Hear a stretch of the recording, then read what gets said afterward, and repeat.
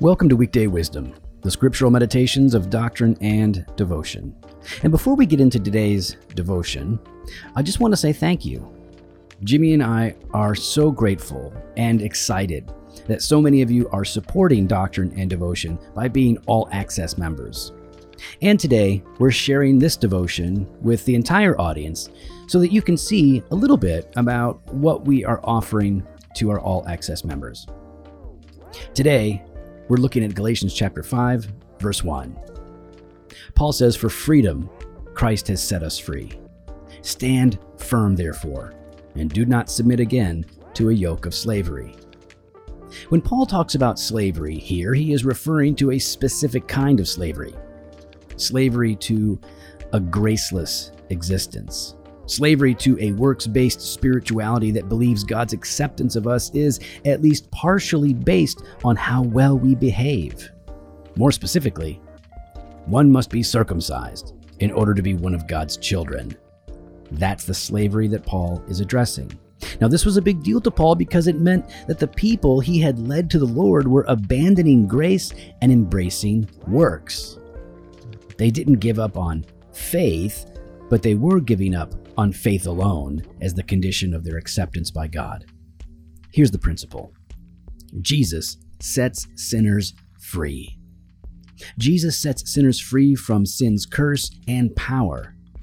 Sin can still tell us what to do, but now, as freed men and women, we are empowered by God to obey His word. We are free from the bondage of false religion, the oppression of worldly philosophies, things that hold out the promise of life but only give death. Jesus sets us free from Satan. He sets us free from the world. He sets us free from ourselves. Jesus liberates us from crushing guilt, both real and imagined, and He cleanses our consciences.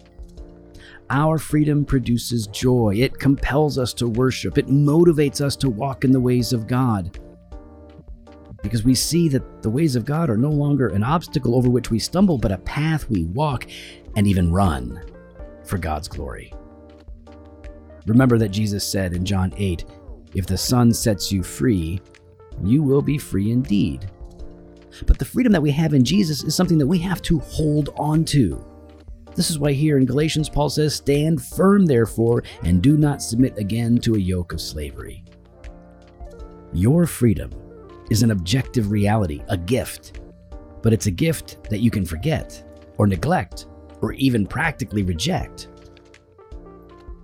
And when we're doing this, it's because there is a growing corruption of our faith. So Paul calls us to stand firm in our freedom, in our faith, to know our freedom, to embrace it, and to reject the teaching and temptation to return to slavery. But why would anyone choose slavery over freedom? Perhaps because freedom calls us to see our inability and our unworthiness, while slavery encourages us to see our imagined power and ability and worthiness. Grace is free, but it's hard to accept if you're proud. So hear these words.